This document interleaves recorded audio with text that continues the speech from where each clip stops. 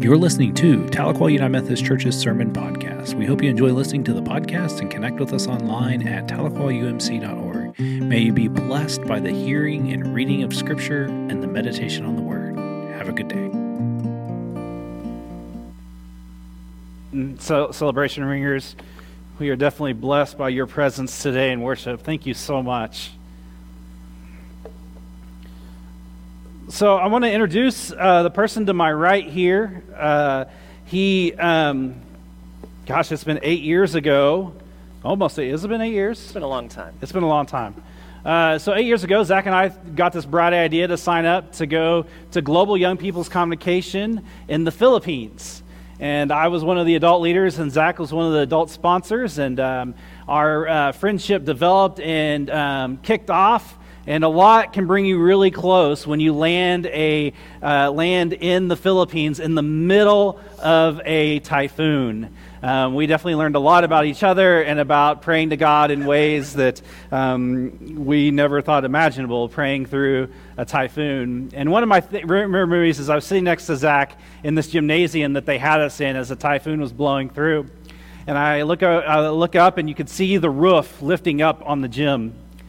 And I just look over at Zach, and I said, I think we need to get our stuff and get out of here just in case we need to. And through those relationships, we've developed an 8-year ministry of sharing what is called the Bearded Theologians Podcast. And in this ministry, we've interviewed famous speakers and writers across Methodist lines and other parts of Christendom, and we've done some really cool and fun things. The Methodist Press picked us up a few years ago and asked us to come and shoot video series with their new amplified media. And so you're going to get kind of a live podcast show. And for those of you that don't know what a podcast is, ask your grandchild and then just say, I've been to a live podcast show. And you don't even have to say which one. Just say that you've been to a live taping of one, and they'll think you're really cool. So with that, I'm going to let Zach introduce himself a little bit more, and we'll go from there.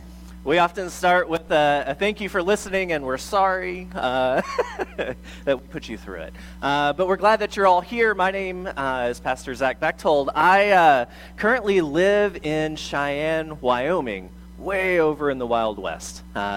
It's where the wind comes from. It's a great place to be. When I met Matt, I lived in New Mexico. I grew up in Texas. And from Wyoming, I moved down from Montana. So it's been a wonderful journey being part of this world, being a United Methodist pastor in all the places that it's taken me. I currently serve Grace United Methodist Church there in Cheyenne, and I also serve, you'll see in the bulletin, my title's about this long, and I serve as the Congregational Resource Minister for the District of Wyoming, and which just simply means I work closely with the district superintendent, and I serve our some 38 or so churches and pastors as a resource for the ministry that they do.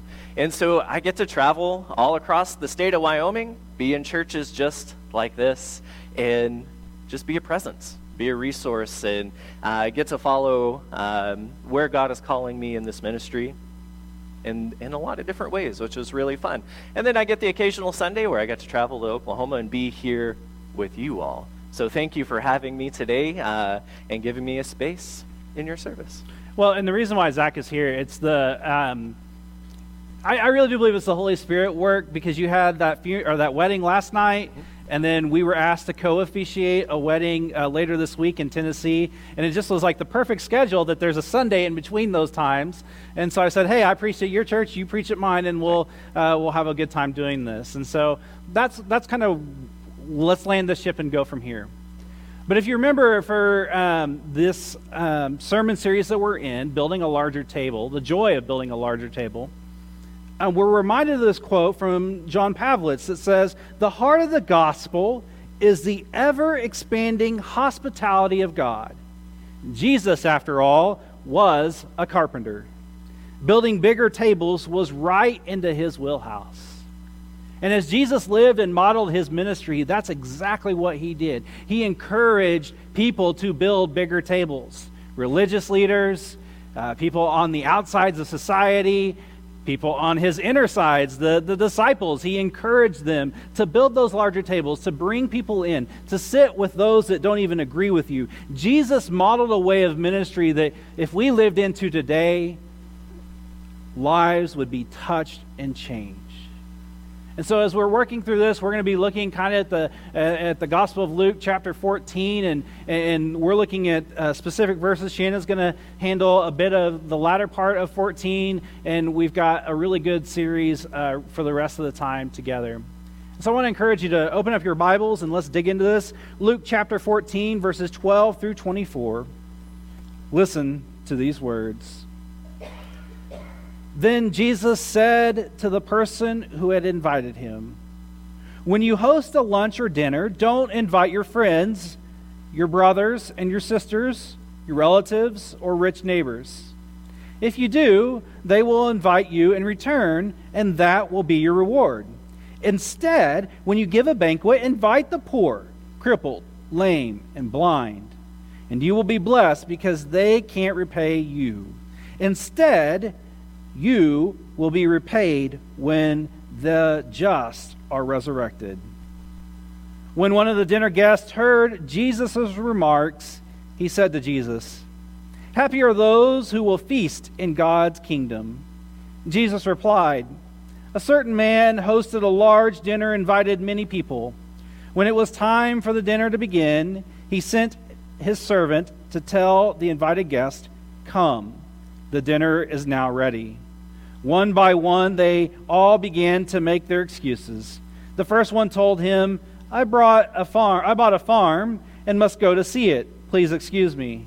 Another said, "I bought 5 teams of oxen, and I'm going to check on them. Please excuse me." Another said, "I got married, so I can't come." And when he returned, the servant reported the excuses to his master. The master of the house became angry and said to the servant, "Go quickly to the city streets, the busy ones and the side streets, and bring the poor, crippled, blind, and lame." The servant said, "Master, your instructions have been followed, and there's still room." The master said to the servant, "Go to the highways and the back alleys and urge people to come in so that my house will be filled. I tell you, not one of those who were invited will taste my dinner." This is the scripture of faith for the people of faith. Thanks be to God. Amen. So Zach, what did you hear in that scripture for today? So this scripture always, it makes me think about Christmas. And I know we're not quite there yet. There's a few more days, but if you're counting, it's something like 80 days till Christmas.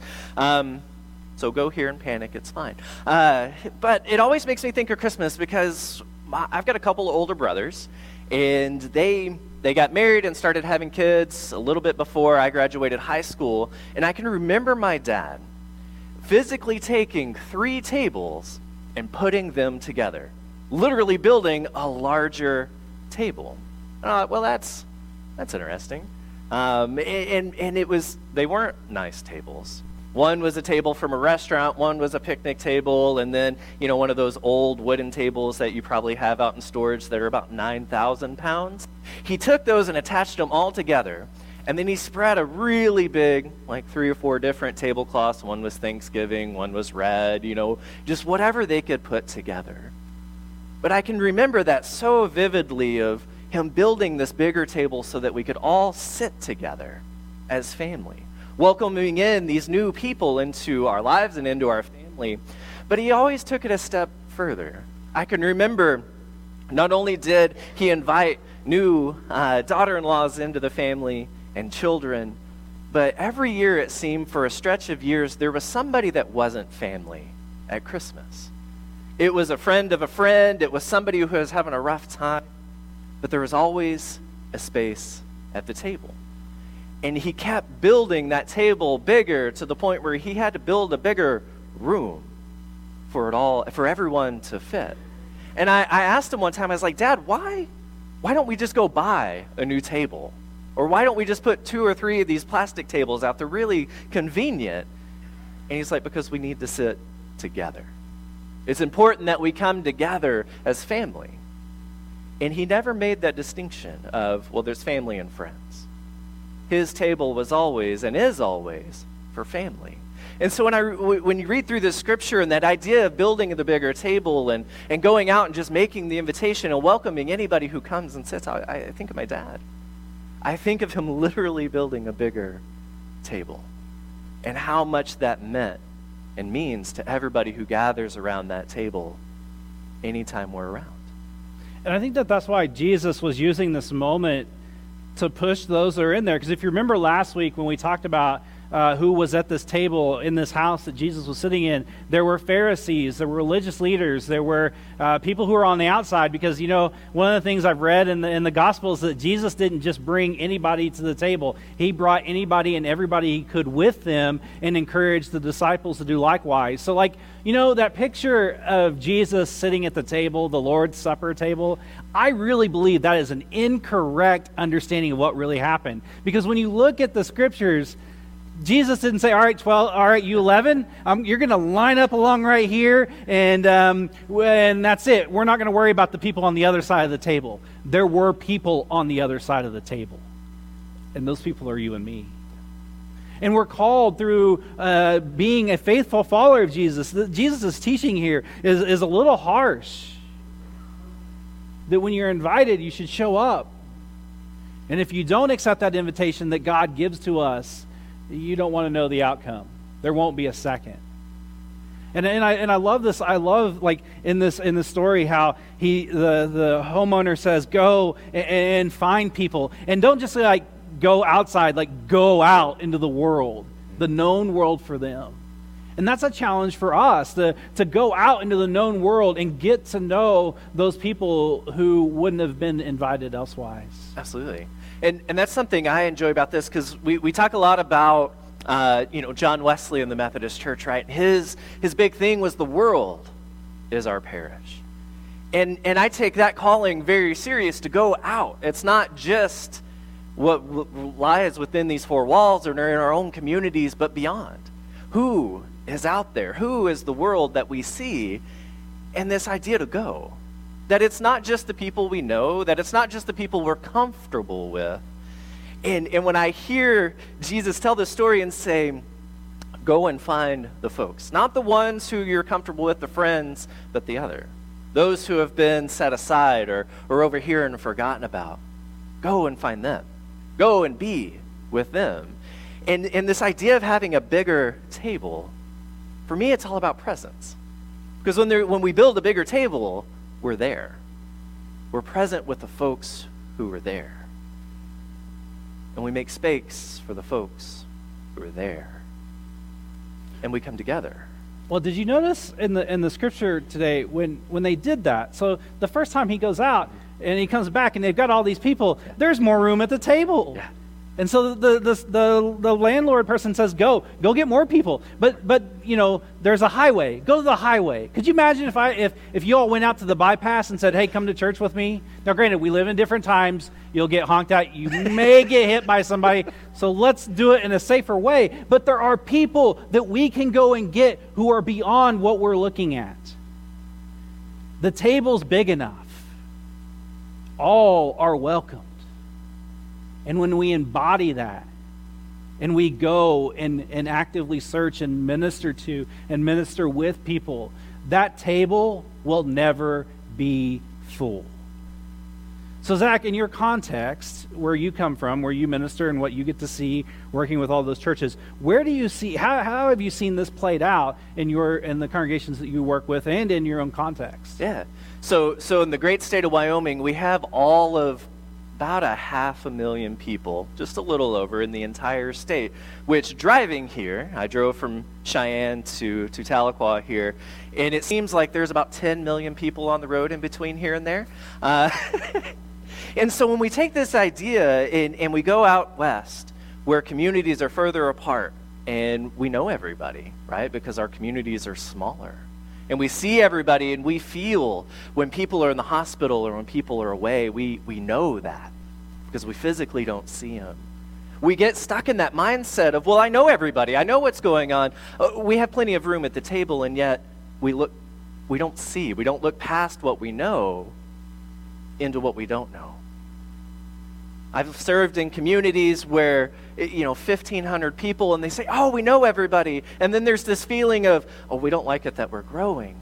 Now we don't know everybody. And it's just an opportunity to remember that the table is big enough, that there is enough room. And we buy into that, well, we're going to go ask the people we know, and we get the excuse, if I can't be there, I'm busy, whatever. Well, this is not enough. We can't do any more, and yet there's this whole group of folks that we're missing for whatever reason. And I've seen it in just about every community I've served. It's uncomfortable. It pushes us into a place where it feels weird to go out beyond. And yet that's exactly what Jesus is calling us here. And then we make that excuse, right, of, oh, well, we just don't have enough. Maybe there isn't enough room at the table, or how are we going to get more tables and bigger? And yet Jesus says there's always room at the table. And I love watching people go out into their communities when they tell me they know everyone and see everyone and know all the things, and they meet someone new. And it's this beautiful thing of, oh, there is more. And it just takes that little bit of a push, that call to go and to see and to remember that there is enough room. There's always another seat at the table. One of the ways I've seen this play out, and you all have seen it too, is at the Wesley Foundation. There is always a seat at the table at the Wesley Foundation. Now, it may mean you're sitting upstairs in an obscure room because the weather's bad and you can't go sit outside, or it may mean that you may be sitting next to a whole bunch of people you don't know who they are. But that's what it means to build that larger table. To not worry about who you're sitting next to or who you're going to engage or who you're going to connect with, but to be aware that you're welcomed here and you're cared for. And maybe today, maybe there's someone you haven't seen in a while. Yes, COVID has wrecked everything. Let's lay that on the table. COVID has wrecked how we handle the church. COVID has wrecked how we handle relationships. COVID has wrecked everything. But that doesn't change how we care for people. Think about someone that you haven't seen in a while. Maybe text them, call them, however you communicate. Reach out to them and say, hey, it's been a while. How about we go get some coffee? Or how about you want to go have dinner? You know me and dinner, like, if you're going to invite me to dinner, I'm going to come. Especially if you're paying for it. I'm going to come. But when I encourage you to build that larger table, think about who hasn't been sitting around your table lately and find out why. That's what ministry looks like. It's getting to know people where they're at and finding out their why and finding out how can we make their why into their passion of why they follow Jesus to go out and to build a bigger table. It's this continual cycle. But what's happened in the church is we became complacent with who was at our table. And as people started dropping off, we didn't pay attention, or new people came in, and we weren't fully being aware of who was and who wasn't. So what if you all thought about those people you hadn't talked to in a while, gave them a call, send them a text, send an email, send them mail, however you need to communicate. However it's comfortable for you to communicate. Because people communicate differently. And if we live by that platinum rule of treating people how they want to be treated, you know those people and how they want to be connected to. Connect with them. Because that will help build a larger table. So Zach, as we kind of bring this to a close, what are some kind of final thoughts to share? I think this morning I'm left thinking, what if this table and the tables that we build, if we build them in mind of what we don't know, right? Jesus talks a lot about the people who are overlooked and left out, and this idea of a bigger table always having enough room. I know for me and my family, there's 5 of us. And when we set the table, we set for 5. But what if we just started setting it for 6 and 7 and seeing who shows up? And whatever table that is, whatever ministry that is, whatever space that is for you, I think I'm left wondering that question, what if we begin to set the table not for what we know, but for what we don't know? That's what I'm left with. And I was thinking it takes us to be actively engaging people. We can't just set the table and say, table set. Somebody's going to show up. They won't come unless you invite them. Yeah. And here's the thing with the church. Here's where our society has pivoted towards. They're going to tell you no. Keep asking. They're going to tell you no. Keep asking. They're going to tell you no. Keep asking. Because you are laying seeds, you're laying a foundation that they know that there is a spiritual community who wants to connect with them and care for them. And eventually it may be a yes. But if not, it may mean that they know that you're the spiritual friend that they can lean into when something hits the fan and they need somewhere to lean into. And if we can do that, that transformation we talk about all the time happens. Not only are they transformed, but you become transformed. Because yes, it does push you outside of your norm. But that's where Jesus calls us to be. So don't be afraid. Be willing to go and invite and make space, because there is room at the table for all of you. Let us pray. God, you are with us in every step and every breath that we take. May you bless us and keep us and make your face known to us so that we can help transform the world through you. And so, Lord, as we go and build larger tables, remind us that when we have that anxiety or that stress, that it will be okay. Remind us that if we invite people into our homes, that yes, that we have a mess, but that is okay, because they're not there for the mess, they're there for fellowship and getting to know each other. So Lord, help us break down those barriers and be willing to grow the table so that people will know your love. Oh, Holy Spirit, come and be with us. And all of God's people said, amen. We're going to sing hymn number. Thank you for listening to Tahlequah United Methodist Church's Sermon Podcast. We hope you have a good week, and we ask that you connect with us online at tahlequahumc.org. Thank you, and have a good day.